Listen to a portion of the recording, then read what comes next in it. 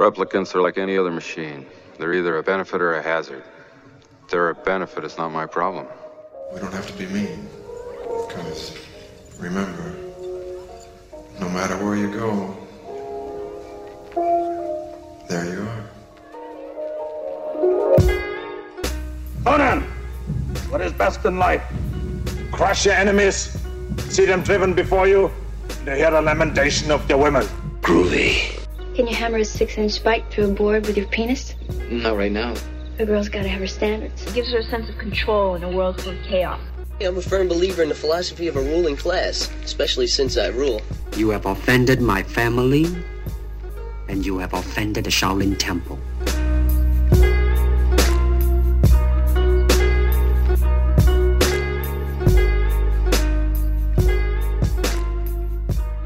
All right, welcome to the Cult of Classics, the podcast that proves that the movie that you thought that only you and your friends watched, that's not fucking true. We've seen that movie too. Thunderclap. And today we're going to be talking about Ong Bak. Ong Bak, the Thai warrior. This is a film that came out in 2003 and kind of busted Tony Jaa out into the martial arts world spotlight.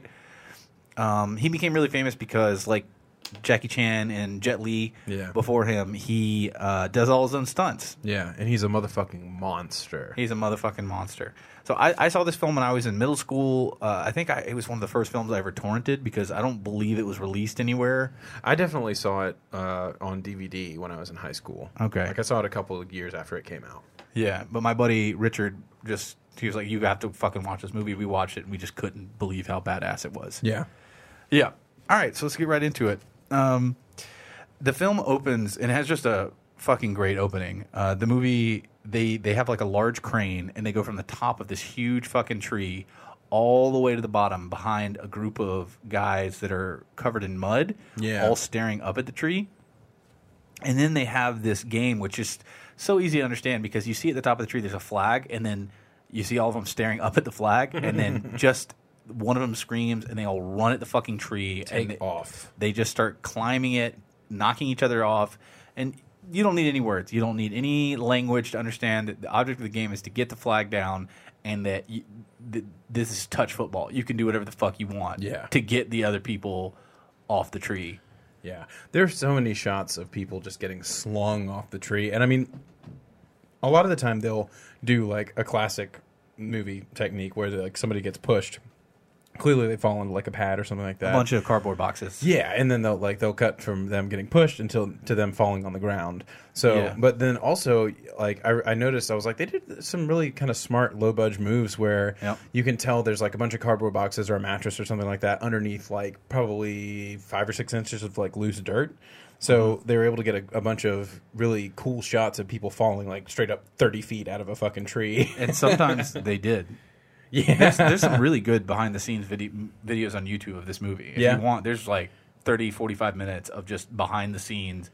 It's in Thai, but you can see that this scene and the early ones, they do have people just hit the ground. Good Lord. And then the other ones, you can notice, I noticed too when I watched it, that one of the most particularly brutal fallings, the dirt looks so soft when he hits it, and they had like watered the ground really thoroughly. Okay, so they just watered it. It was my suspicion that they like buried something. I didn't see them bury soft. anything. Okay. But the high ones, they had cardboard boxes, and that's when the fall cuts, and then they fall and hit the ground, and that's, I've done this in my backyard with my buddy Jacob. He got on top of my shed's roof, and I have him falling, and then he leaves frame, and then he enters from the top of the frame and hits the ground. Yeah. And that's just, a trickle eye. Yeah. I really like in this beginning shot too, like it doesn't immediately identify Tony Jaa as the protagonist. Yeah, like, you don't it's hard know. to pick him out.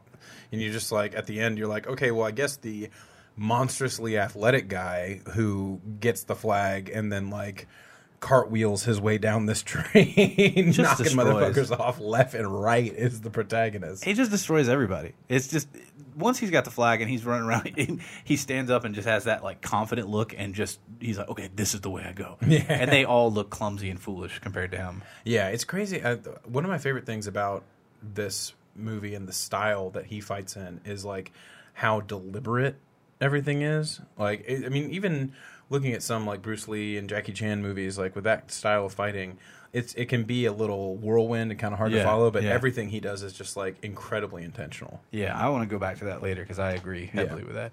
All right, so, and like I said, this movie does something that I'm going to do in my lifetime is making, it's when you make your opening scene as visually stunning and captivating as possible. Yeah. And I think this movie really, I'm super interested in what's going on.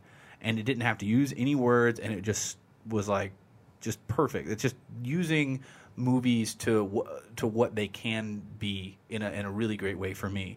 It's like you don't need, if you have just a great subject matter and just a great visual idea, you don't need to have like the best writers and the best actors and everything. You just set it up and execute it, and it worked so well. Yeah. And I just think the movie starts off at a great fucking note. Oh, for sure. All right, so let's get into Act 1. So the small village in Thailand, we have a small village in Thailand with our protagonist Ting, and we already know two things about this village just in the first 5 minutes. We know that Ting is insanely athletic. Insanely. And we know that, who is Tony Jaa, and we know that the village is very religious because we enter in, when Ting delivers the flag he got from, the most intense capture the flag game of all time. Yeah. He gives it to the monk, the lead monk, and they're all bowing in front of their Buddha statue, which they have named Ong Bak. Ong Bak. That is not Tony Jaa's name. No. Tony Jaa's name is Ting. It's Ting-a-ling. Adorable. Yeah. It's adorable. Right, is right. And a quick technical note, the film was shot in 1.85 to 1 aspect ratio, which is going to look more scrunched up to our modern eyes because our aspect ratio right now is 2.35 to 1. My eyes are quite modern. This is an older cinematic widescreen aspect ratio. Yeah, I was noticing that throughout the movie, and it's weird because I don't remember noticing it as much when I first saw it. Probably because that was a while ago. Yeah, I mean it was like 2005, but still like it looks less modern than a lot of movies that were coming out at that time. So when I was watching it yesterday, my wife watched it with me for a little while. My wife. And she was like, "Oh, okay, this movie's crazy." And like she eventually started seeing some of the fight scenes and was like, "Oh, this guy is awesome. Like he is killing it." And she was like, "When did this movie come out?" I was like, "I think like 2003, 2005. Yeah. And she was like, "What?" And then laughed for like, I had to pause the movie. She was just losing her mind. She was like, "This movie came out after the year 2000. She thought it was from the 70s. Damn. Yeah. Yeah, I mean, it was shot on some okay cameras and some okay lenses. It's the aspect ratio. It's something that she probably doesn't even realize that is just she's internalized after watching so many modern movies that it's going to look different to her. Yeah. And the cameras that she's been watching these movies on are just fucking insane. Yeah. So these were shot on like RE Flexes, which are still good cameras, but it's not going to be anything. And this is on film, so it's not going to be anything on what she's used to. All right, so point of clarity, point of privilege, point of procedure. Ting is practicing Muay Buran, which is an ancient version of Muay Thai, and it focuses much more on killing. Like the Muay Thai that we see if you follow Muay Thai kickboxing and the Muay Thai that's often used in MMA, this is it doesn't have elbows to the head.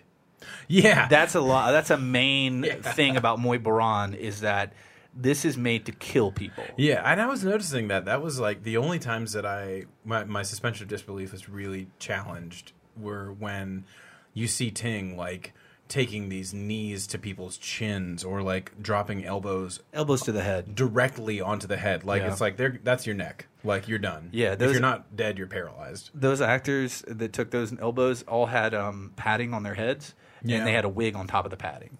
I was wondering. Yeah, that's what it was. It's like later on, You're wondering why their heads were huge. Yeah, well, and there's some real conspicuous wig work going on. Yeah. And especially in one particular scene, and it's just like, why? Dude, I don't know if you noticed this, but do you remember when Hong Lei had to jump out of the window of one thing, like onto a motorcycle? Yeah. did you notice how bad the stunt double work was there? Because like Hum Le just had a shaved head that was blonde, but this guy clearly had hair that was slicked back because you could see the lines of black hair in the top of the guy's head. Oh yeah, and there's a scene towards the end, it's in like the third act proper of the movie where Ting goes and like he puts a solid knee into a guy and he like falls back and you can see he's got this enormous pad on his belly, like it's like straight up like a football pad. He looks like he's like fucking wearing linebacker shit. Yeah. He's just like, oh, but then they cut to him falling back for a long time, so it looks like he's got a fucking just like 5 phone books on his chest. Yeah. It's really funny. Anyway, so Ting has been instructed in this style of Muay Boran, and actually Tony Jaa trained in this for 4 years before making the movie. He trained it for 4 years and was like, I really want to make this movie. Yeah. And Tony Jaa, it's been called into question. I've done a little research on whether or not he could really fight or not. People have said that he was in Muay Thai camps and was very successful. I don't believe he ever fought any professional fights, but his goal was always to be a Jackie Chan, a Bruce Lee, a Jet Li kind of figure because he fell in love with them as a child. Yeah. And he worked his ass off to become good enough to do this shit. I don't know how far he could have gone in Muay Thai, but I think it's pretty obvious that when you look at his athleticism and his speed and power, that he could have at least been a successful, like at least an average Muay Thai fighter. Yeah, and you can tell that he is particularly studied up on like Jackie Chan because at a certain point, every movie that Jackie Chan makes could be like Jackie Chan in I Don't Want No Trouble, right? And this takes heavily from that. Where it's he says I don't want no trouble, and then it proceeds to be forced into trouble and then whoop all the ass. He does whoop all the ass. Like everybody's ass gets a whoop. Yeah. So our plot is this is what happens.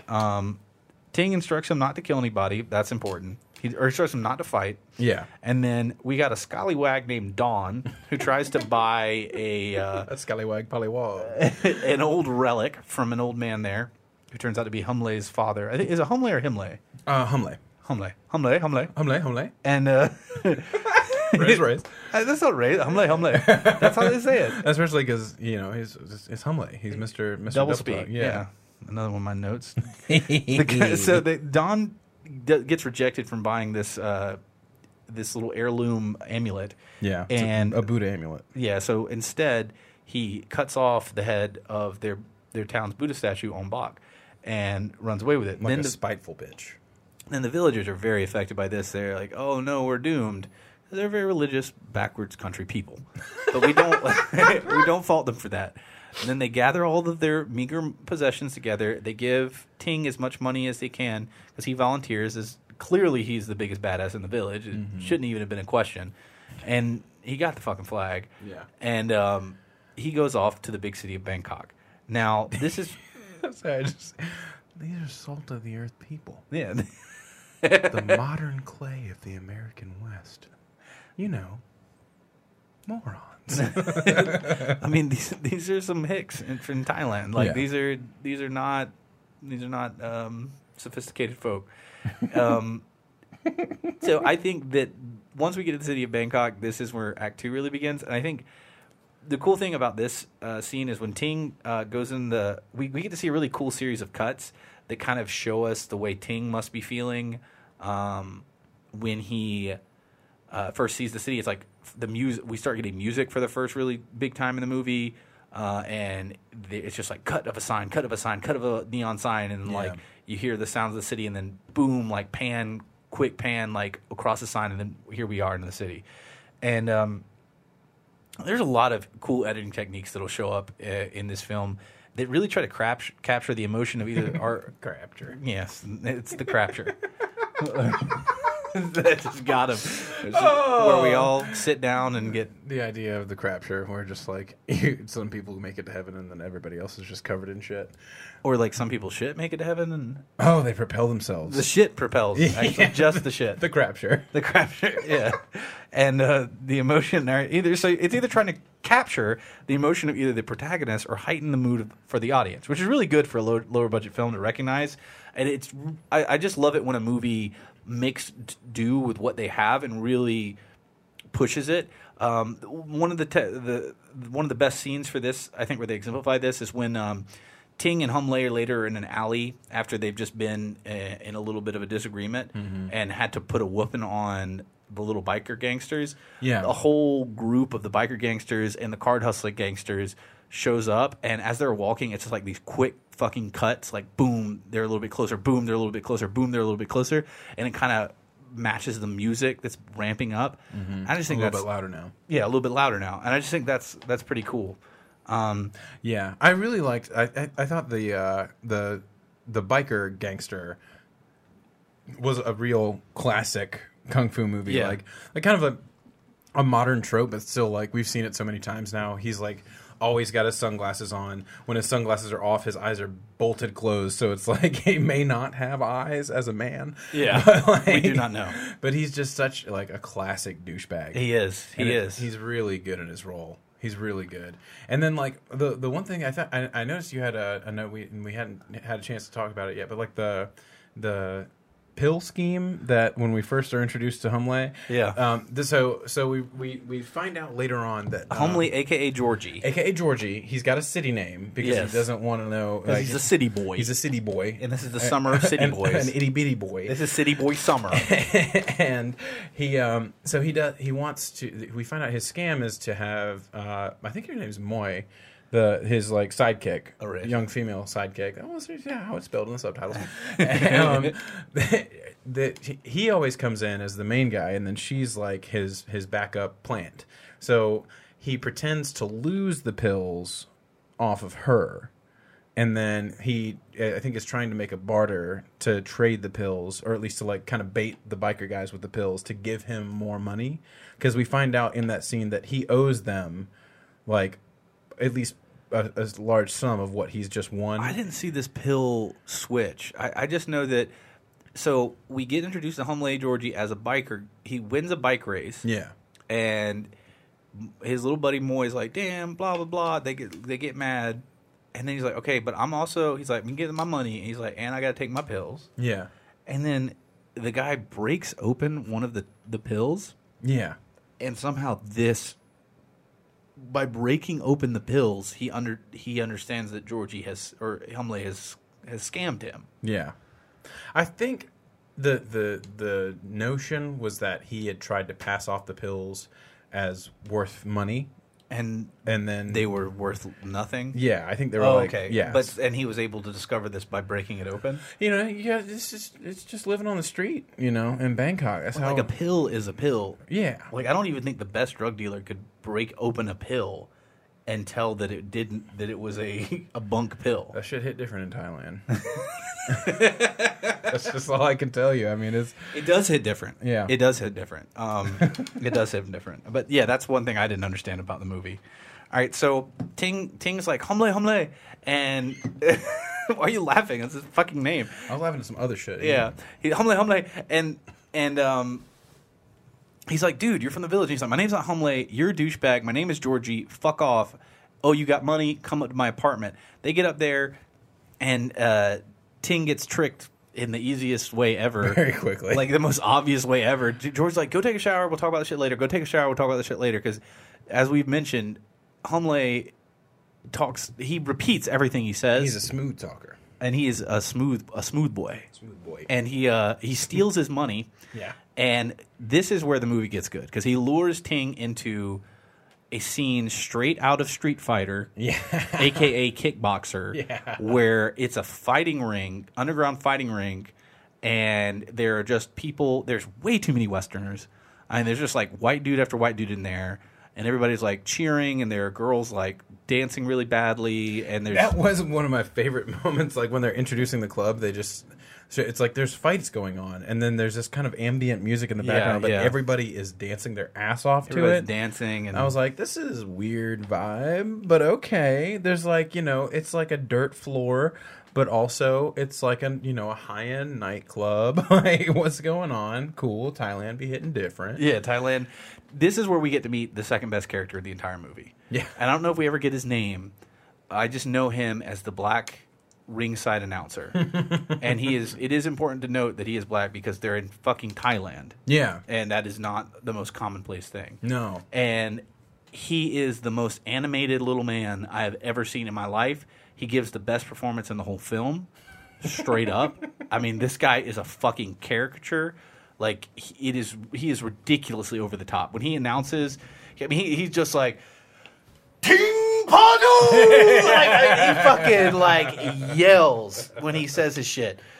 He goes in. And then Ting, unfortunately for Tony Jaa, is the fact that somehow they have not been able to create better Westerners to fight our Eastern hero since 1985. I mean, he's fighting the same level of dumbass Westerners as they've always had Just on there. Big. What's the guy named? Blockheaded motherfucker. Yeah, what's the first one guy's name? Big Bear? Big Bear. But, like, also, it's hard to tell if he is trying for an Australian accent or a British accent. Yeah, it's hard to tell. And then it sounds maybe kind of like somebody calls him Big Ben. Yeah, at one point he gets called Big Ben. Yeah, and it's like, okay, well, I think it's like they realized that he was doing an Australian accent, and then afterwards they're like, we'll just dub it to say Big Bear.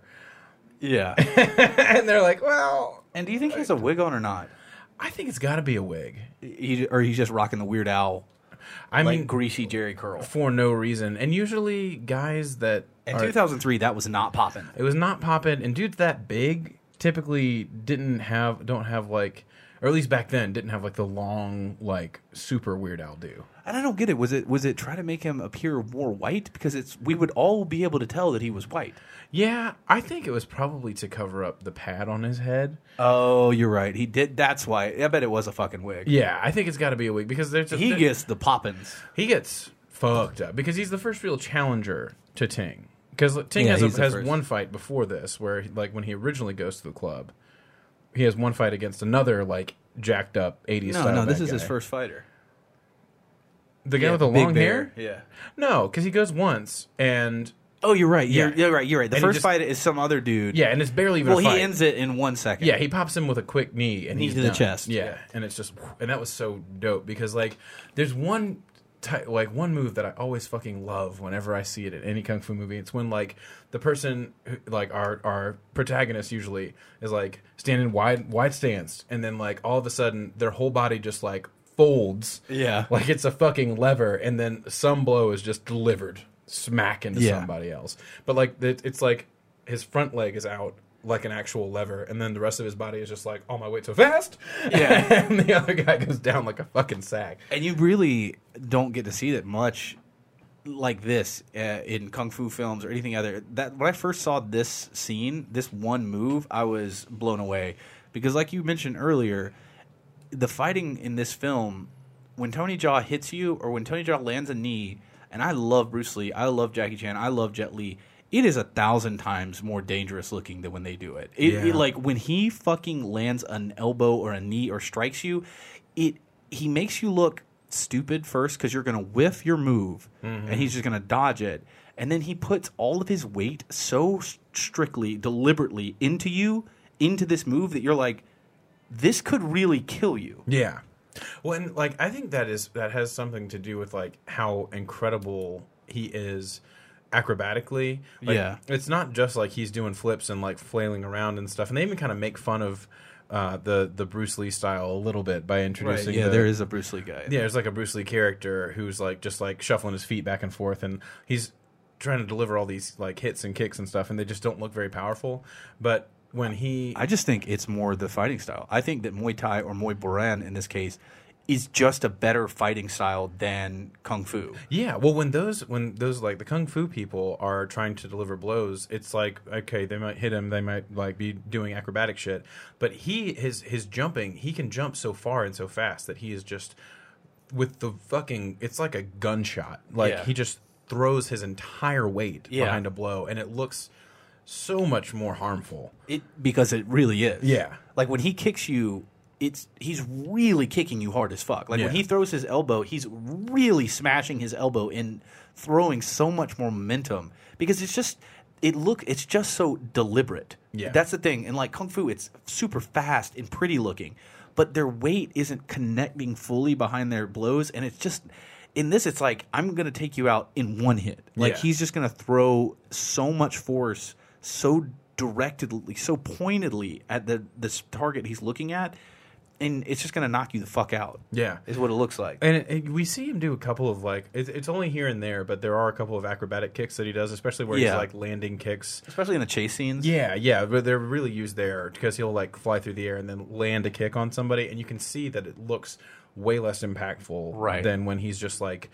I don't know how he just like the force that he has when he jumps. It's crazy because it's like it's so. I mean, it's just so like when he's running at you, like it's just so quick. Yeah, it's like he's kicking you with the jump, and that's what Muay Thai actually looks like. I've actually seen. I went and watched some Muay Thai fights. Like I wasn't in Thailand, but I've seen videos of Muay Thai fights, and when they move on you, it's so fucking like fast and hard. Yeah, and you're never ready for it. Like even if you know where it's coming from, you're not going to be able to react to it if you're not like a trained fighter. Yeah. And it's just so like when they kick your fucking leg, it's like holy shit, my leg feels like it's going to break. Yeah. Is what it looks like to me. And it's just I straight up I think it's a mixture of the fact that Tony Jaa is incredibly athletic, and I'm not saying he's more athletic than Bruce Lee. He might. I mean, Bruce Lee probably could have done this if he had been alive at this time, but yeah, I just think Muay Thai to me looks so much more deadly than Kung Fu. I really believe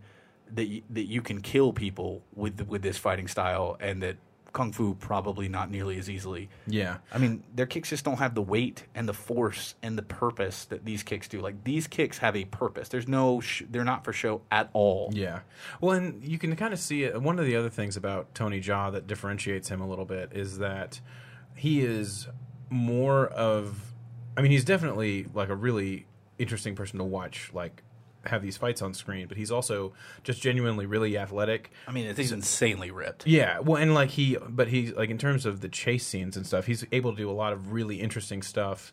And like you'll see Jackie Chan do things like this that are just like acrobatic and not necessarily fighting, but he does a lot of it where he's like, and this is right around the time 2003 is when like parkour and free running started popping off. So like he's really showing off in a lot of those chase scenes. Just like he's like, look how far I can jump. Like he's like, I'm hurdling these tables and I'm fucking cartwheeling through glass panes and I'm jumping through a big like cylinder of barbed wire. Like he's doing things that are less fighting and more athletic too. You can see how limber he is if you go back to the first when he goes through what would be Muay Thai katas or Muay Boran katas, when he's like the elephant smashes the thing and the neighbor greets his in the first act. You see the way his back rotates when he's moving his elbows and shit. Like he's just limber, but it's all muscle. Like if he's moving, you're like, this is just.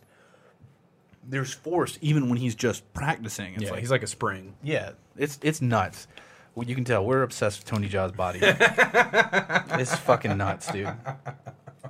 So anyway, the second act of this film is fucking huge. Liam and I have been talking about it, and I just feel like the 90% of this movie is the second act. Yeah. So I mean, what happens is Ting keeps looking for Dawn because Dawn has Ong Bak. And he also has a recurring thing with Hum Lei where he's like, Hum Lei, help me. Hum Lei keeps trying to scam him. Then he's like, fuck you, Hum Lei. Hum Lei gets into trouble. Ting has to go help Hum Lei because he's in trouble. Ends up getting into a fight. Hum Lei tries to get him to go back into the fighting ring. He doesn't want to, but Big Bear, he fucking takes this Thai girl and is like harassing her, and then he fucking tries to beat a man to death right in front of him. Yeah, a guy tries to come to her defense, and he starts to basically, he keeps saying over and over again, like, I'll kill him. Yeah. And all right, so this is what this movie has learned from the great Hong Kong films of the past, which I give 100% credit for, and the Jackie Chan movies in particular. They do not cut when they hit somebody in the movies. They're really throwing the kicks and the punches, everything. And like Liam said, there are pads on people for a lot of these hits because Tony Jaa is throwing his whole weight in, and they don't cut away. It's a one-take thing where you see them hit him. The only thing that they'll do, which they took directly from Jackie Chan, is they'll replay the scene again from like a different angle. Angles, yeah. So they'll show you the move that he does, and then they'll show you it again. And this is what separates them from any, and hopefully from all future action films where they want to make somebody look like a badass with the Paul Greengrass Born Identity shit. It's like, you can't throw a punch, start a punch, cut to the conclusion of the punch, and it just looks bad. Matt Damon can't throw 50 punches in 5 seconds, but Tony Jaa can. Like you can tell when Tony Jaa, That's why you hold the shot on the guy as he kicks or punches or knees or elbows, and you show the completion of the move, and it's just so impactful. And this movie does it so right. Yeah. Just like the Kung Fu movies did of old, it does it just to perfection. Yeah. Like when he throws down on Big Bear, a.k.a. Big Ben, a.k.a. Weird Al, a.k.a. Cut Off Sleeves. A.k.a. Mr. Cartoon Man. Mr. Cartoon Man, because the Westerns in this movie just look ridiculous. We always look ridiculous in these movies. And, which I guess is fine. I mean, I guess we're due a couple. Yeah. You know, shout out to Breakfast at Tiffany's. Oh we see you. We see you.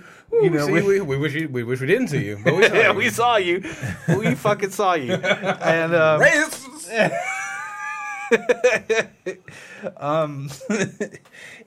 so he fucks up Big Bear, and then now we start the circuit.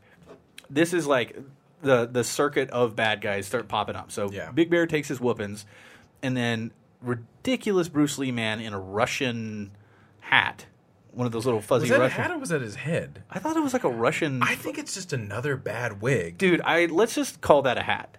Because it was a horrible fucking wig. I think it was a wig, dude. Oh, dude, I thought for meant- sure it would have just been a hat. I think it was supposed to be like spiky styled hair, but I think it's just another like awful wig because they had to put huge wigs on these people, I'm sure. Doesn't he get like CGI blood out of his head too?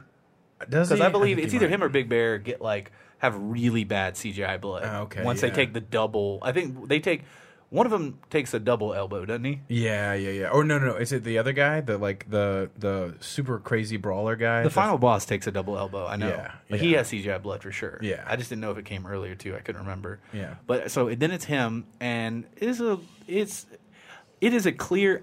They could have done this even better because what I would have loved to have seen is like every time he's doing those kicks, Tony Jaa just moves and then kicks his fucking leg out from under him. Yeah. Because that's what they really do. And you get to see a little bit later when they fight Mad Dog, because the Kung Fu fight goes pretty quickly. Yeah. And we're also during this time introduced to Asian Jeff Goldblum with the My name is Liam Cohen. yeah. So we have like old Asian Jeff Goldblum and his like laughing man friend who are betting on all the fights. Right. And We that was in the first fight scene as well. Yeah. We're introduced to them like from the beginning of the fighting. And It's we know because Don has delivered the head to him that this is the guy who this is our main villain. Yeah, and he like I respectfully, he like when Don delivers him the head, he's like, well, they wouldn't give me the amulet, so they gave me. I took this head, and he's just like, you're a dumbass. He's like, what the fuck? Get the fuck out of here before I get mad. Yeah, he's like, what the fuck am I supposed to do with this? Fuck off. Yeah, get the fuck out of here. Yeah, and then So, Don's just like, I'm back off to be a little piece of shit. And he is a piece of shit. A real piece of shit. We find out later, like a real piece of shit. So yeah, it's got the two guys betting on the fights. Big Bear gets a whooping. Then, God, I wish that was a hat. Spiky hair, knock off Bruce Lee. Yeah, knock off Bruce Lee, which is like a big knockoff because he is not tough. No, Bruce Lee would have done a lot better than this. Oh yeah, and I still think Muay Thai would have been too much from him. But and then the last one is just my least favorite person.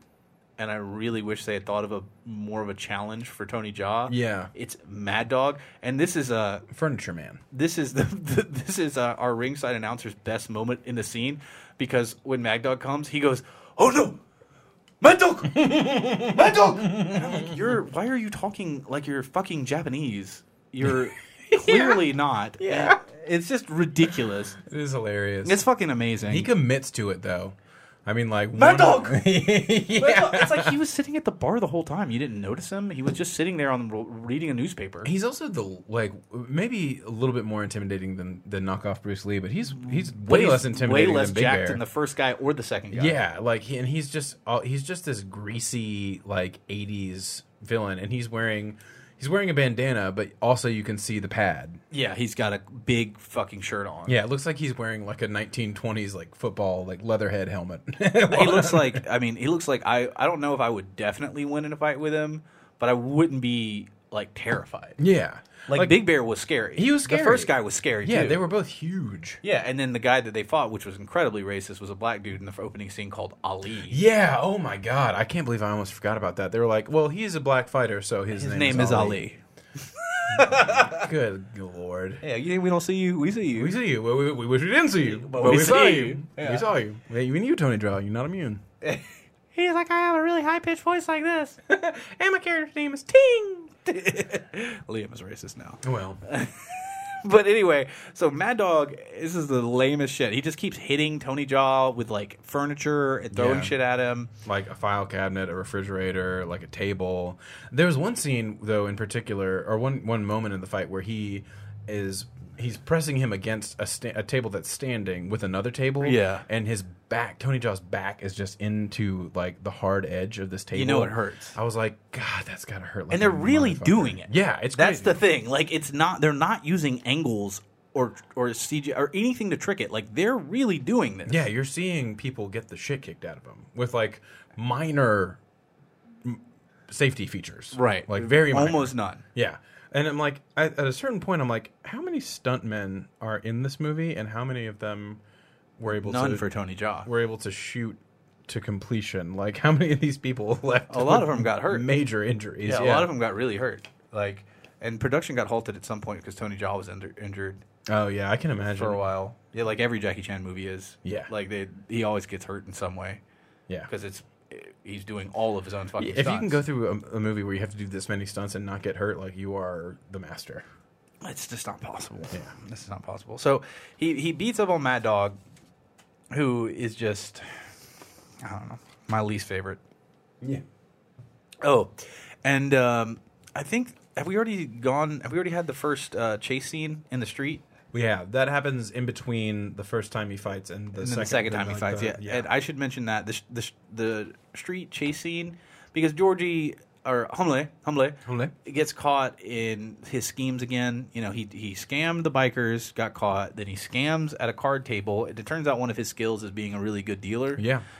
He gets caught in there, and then the two people he scammed band together, and then they chase him. And what I consider this is the best scene in the whole movie.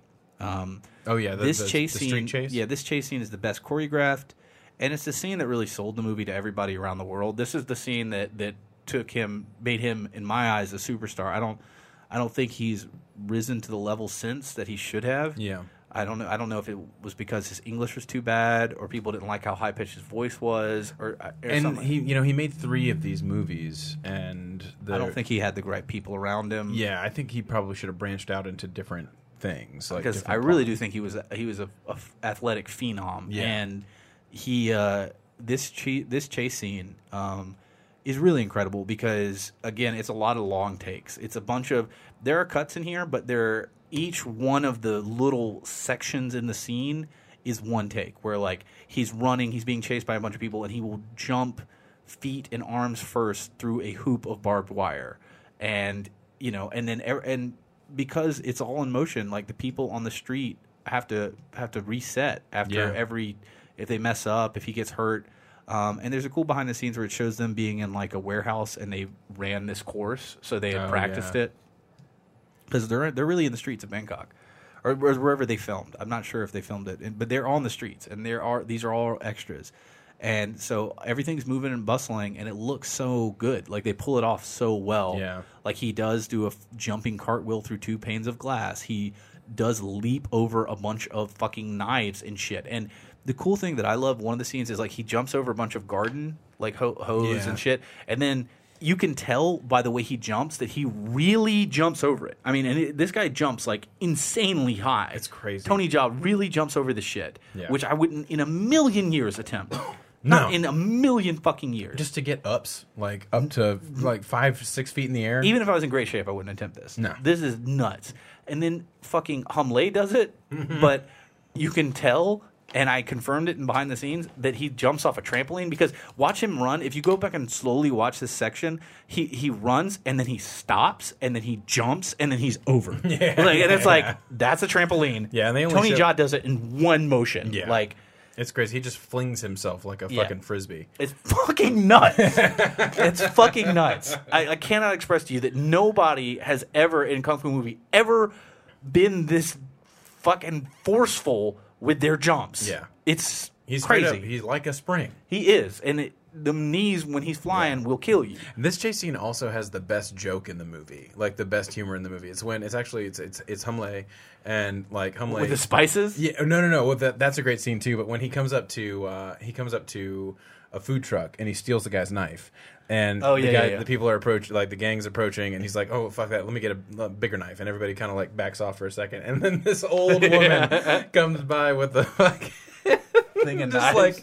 Just like an over-the-shoulder basket full of knives. It's just like, knives for sale, knives for sale. And then just like quick jump cut to him getting chased by like 15 guys with knives. They all have knives. It's hilarious. Yeah, it is hilarious. And later he like grabs a bunch of Thai spices, which if you've ever had Thai food, you know ain't no motherfucking joke. Yeah. And start slamming him in their eyes. Yeah, that was great. And those spices, the spice mounds just looked awesome. They did look fucking dope. Didn't they? Like visually they just looked awesome. Yeah, just like a stack of like weird clay. Yeah, I really wanted some. That burns your face. Because I bet I would just take a sprinkle and put it on my food. That'd be enough. Yeah, like a little wasabi, you know? Yeah, like that's a lifetime supply of that. Absolutely. More than maybe. Like, you're just like, I can make some pad thai every night for the rest of my life, and I probably would have a good bit left over. Yeah, just know that in Ong Bak is a lifetime supply of Thai spice. These mounds that are dope, and I hope to use one day.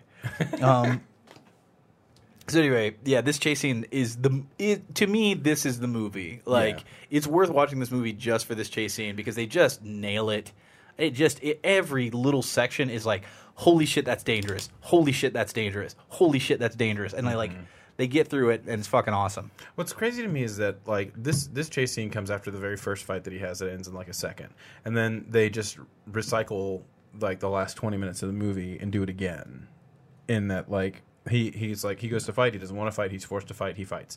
Then there's like Humley, he's like trying to get Humley to help him. Humley won't. He wants him to fight for him. So like he eventually scams his way into some serious trouble, and then like they have a chase scene.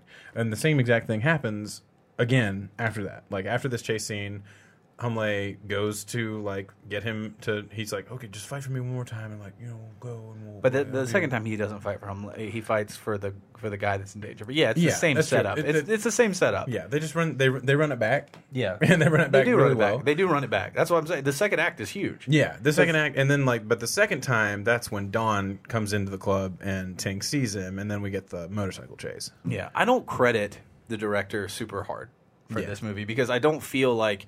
I feel like he did great at action sequences. I feel like he'd be a great action sequence guy, but I really don't feel like he kind of had the wherewithal to make his movie. I don't want to say like dynamic. Yeah, because it's just like he does do the same things over and over again. And I do want to point something out here is that there's something I have loved about kung fu films since I was a kid that I did not know that anybody else really cared about, and this director did care about it. And it's the sound of clothes rustling as they move and fight. Mm-hmm. Fuck is so dope. It's so dope. Like, and they do it in this movie. Like when he's running, it's like, like you hear his clothes move, and I love that shit. If he flexes for a second, it's just like, yeah, like it's dope. Yeah, yes, I love that fucking sound. Yeah, and so then I think we really get into the third act, the final chapter of the movie after Humley. Well.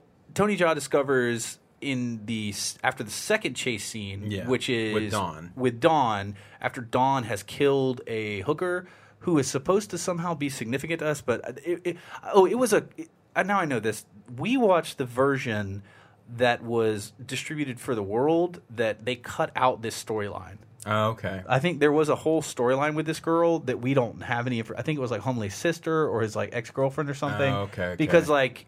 It was supposed to be significant that Dawn like gives her enough coke and she overdoses. Yeah, and I mean it still works to establish Dawn as like the biggest piece of shit ever. He's a total piece of shit. But it doesn't. It's like it's more focusing on how bad he is and less on her. Yeah, I think it should. Yeah.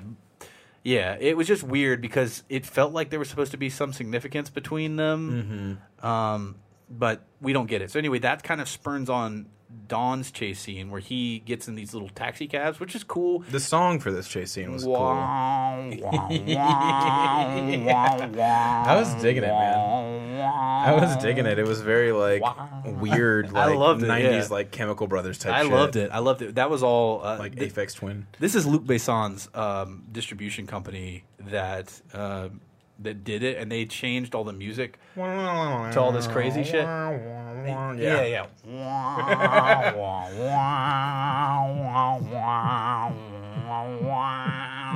Yeah, I love the shit out of this song. I think this is not as good as the first chase scene. Yeah, but it's still cool. The taxi cabs are super stupid though. Like they keep crashing in the dumbest ways, and they're made out of paper. Like they're made out of fucking paper. But it's a device to get us to like Ting in the water, discovering Big all Boss's these hidden artifacts. Agent Jeff Goldblum's hidden artifacts, which prompts Big Boss to be like, "We must punish them." Yeah,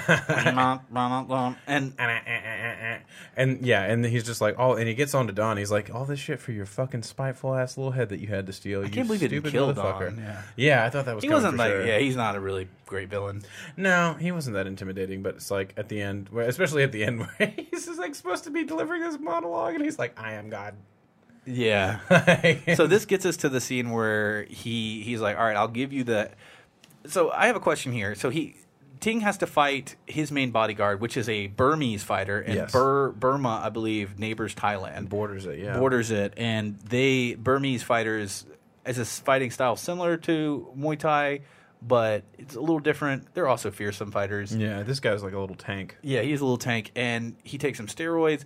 Apparently, Ting threw the fight, or at least that's what... We learned about that after the fact. Yeah, there's no scene telling us that Ting is going to throw the fight. It looks like he just loses because his opponent is doped up. Yeah. And Ting never says anything, though, to contradict the statement that he threw the fight. Yeah. I think we just learn... Because we see... I mean, he takes a pretty significant whooping in that fight. Yeah. And, like, and the guy is completely drugged out, raged out of his mind, so he... I mean, Ting is hitting him, and he's holding his own at the beginning of the fight, and then eventually he just goes to getting destroyed. Right. And then afterwards, I think we have to set it up because, like, they have to fight again, where, like, and spoilers, the Burmese fighter is going to use the drugs again. We have to set it like up. 5 needles. Yeah, it was crazy. Where did he get those needles from? Yeah, no, because it's not like he had anywhere to hide them. I was going to say, did he just have them on him? Like in his pocket? Just in case. Yeah. He's like, well, let me get 5 just in case. Could have just had a gun. Yeah. That's another thing about this movie that I was going to talk about at the end. It's like, there are guns in this world. They handle them pretty well. They do. But it's like, it could have been used pretty, like, really... to just stop Ting in his tracks very quickly. Yeah. But, whatever. It's Kung Fu. We're going to focus on the Kung Fu. Well, it's not Kung Fu. It's Muay Thai. It's Muay Thai. We're going to focus on Muay Baran. We're going to focus on Muay Baran. Yeah. Tarver. But I think we get the fact that Ting threw the fight so that it sets up that he's not an impossible villain because he whoops the fuck out of him. I feel like it would have been better if Ting didn't throw the fight. Yeah. Because then he lost. He had the first real loss, and I was like, it's fine for him to lose because he's going to come back and win. Yeah, like a Rocky story. Yeah, especially with his special dope herbs. Right, he does have his dope herb. So Act 3, I think, happens really once they're left to be executed, and because we finally, I think this is Act 3 because he now sees Ong Bak. Act 3. They've located it. Ting is left to be executed. The whole Don plot, find Ong Bak, is resolved. We know where Ong Bak is. Yeah. We know where Don is. So they escape. They have this is the first introduction of guns in the movie. They disarm and beat the shit out of some people. Then they ride to the cave where they find they take out Don too in this section. Yeah. Which was weird that they put a helmet on him and acted like we couldn't tell who he was. Yeah. And I was like, that's clearly Don. It's very strange to me. It was a very weird choice because he doesn't take it off. It's like all to... I think it's just all to lead up to him getting the helmet broke. Yeah, to Tony Jaa breaking the helmet off his head. Because Tony Jaa breaks the fucking... Yeah, I think that's right. I think they were just like, we want him to break the helmet off his head, but wouldn't it have been better if he just puts the helmet on right before Tony Jaa breaks the fucking digit off his head? That would have been cool. They were like, we don't need to establish it. People know it's fucking Don. It was a little bit lazy, or maybe they didn't have Don on set. Maybe during that scene when they were filming inside, I don't fucking know. It was a weird choice, but it was dope as hell when he broke that helmet off his head. Because he really needs that fucking helmet. Yeah, and this there are a couple of shots that they do the double triple takes on where I thought it was maybe a little unnecessary. Right. But for this one, they show it 3 times, and they're like helmet break. helmet break, helmet break. And it's like look at how fucking dope this is. Yeah, and if you just heard Blake scream like an idiot in the background, you know he's doing his thing. Yeah. He's getting scared. It's spooked over. We leave it for what it is. All right. There's a reason the Imaginarium was canceled. Anyway, so they storm the fucking cave where they find a giant Buddha head being removed, and this is the final showdown where Ting just goes on a rampage, knocking people out left and right. And him and Hamle are finally working together at this point, because Hamle is like, I am from Padu. Yeah. I am Hamle of Padu. Yeah. Hamle, he finally, like, he's had a little bit of an arc, but it's not super developed. No, but here it's like coming completely to fruition where he's just like, holy shit, I do care about where I'm from. Yeah. And, like, he just goes 180. But it does make him one of the biggest OGs in the movie. Yeah.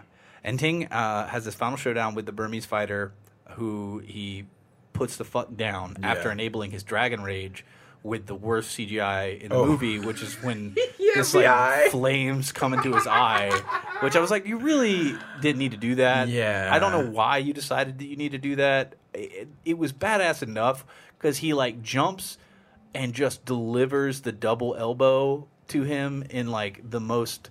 And then the final move he does on him is where he just jumps, and this is a move I used to do with my little brother when we were young, and I called it dead weight so great. Where Glad that your brother's alive still. I didn't do it with this much force, but like I didn't jump in the air. Yeah. But you just drop all your weight. He jumps, pulls his fucking feet back to his ass, and then points his knees directly down and drops it onto the dude, knocking him through wood. And this is a Tony Jaa jump too. Like, this is not to harp again on like the jump is so high. He jumps like fucking 6 feet in the air. Yeah. Pulls his legs back and comes down with double knees on this motherfucker. It's like your whole torso is fucked. Yeah, you're gone. You're fucking gone. I love the effect that they put on him after he takes a whooping from Ting, and like Agent Jeff Goldblum's just like, careful, he threw the fight last time, so he's just like, okay.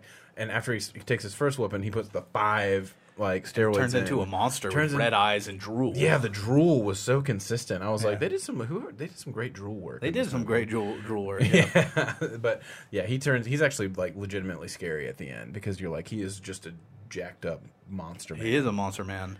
And then big props to fucking our main villain, because he's like the first one. He just pulls a gun out and shoots him. Yeah, like doesn't even hesitate. Just boom, just shoots Ting in the shoulder, and then which prompts Hamle to come with the 2x4 to the back of the head. Yeah, and Hamle starts showing out.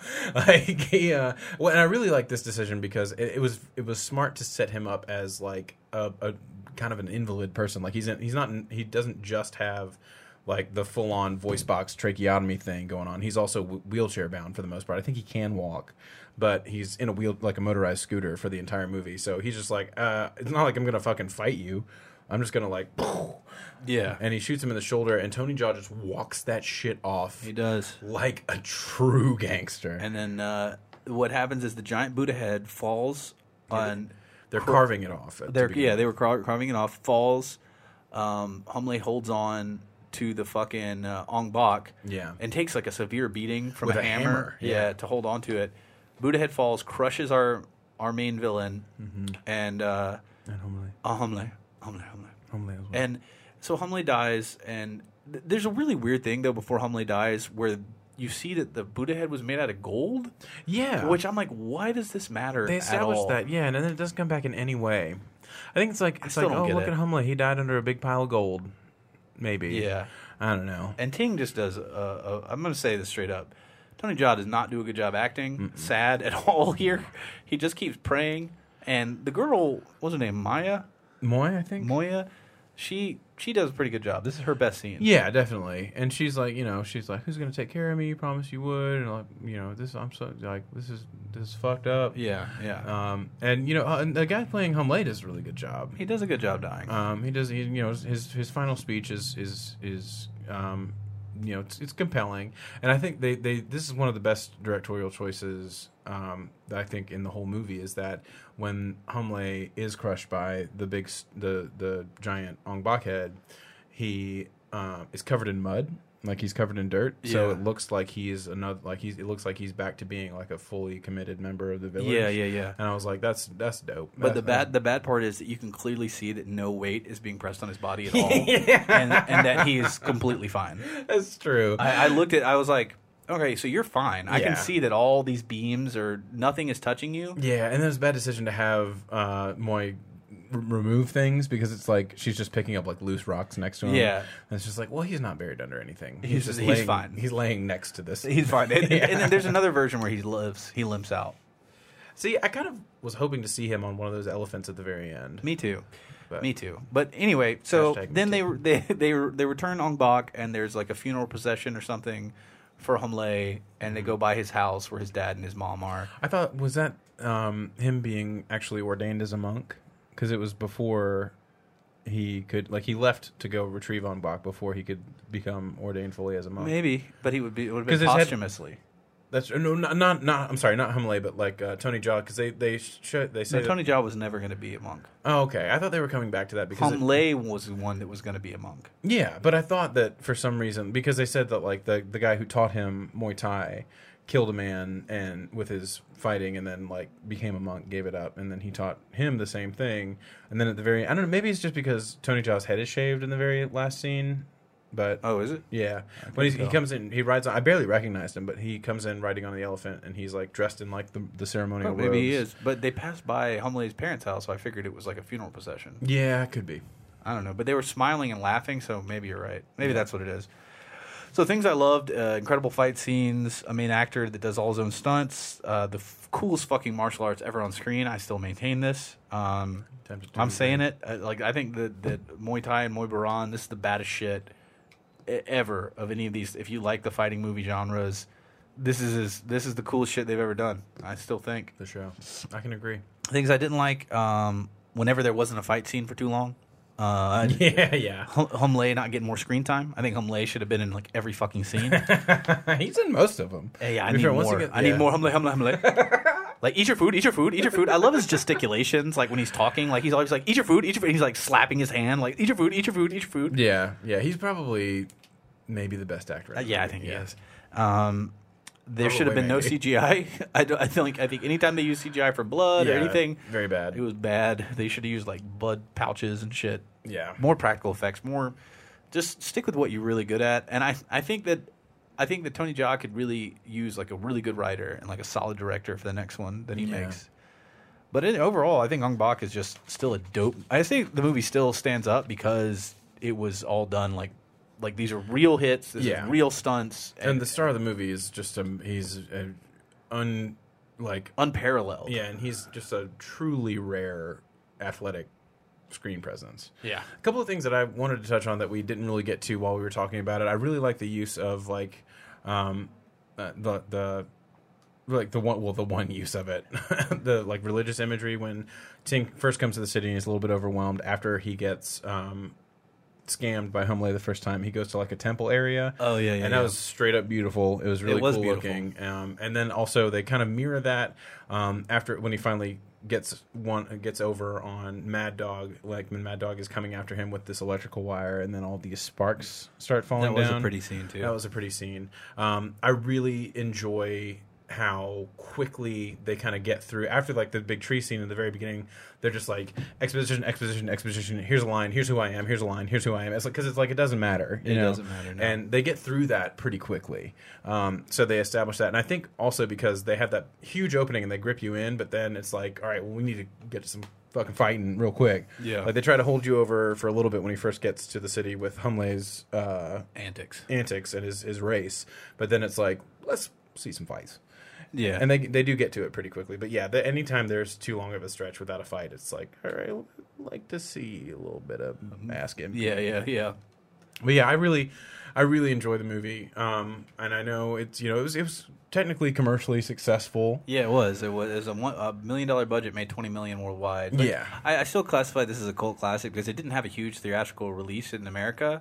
Yeah, and it's not super widely known. It's not super well known. If you were a middle schooler or a high schooler in like around the 2003 era, you know about Ong Bak. Yeah. If you were a guy, yeah, specifically, or a dope lady, you know. Yeah.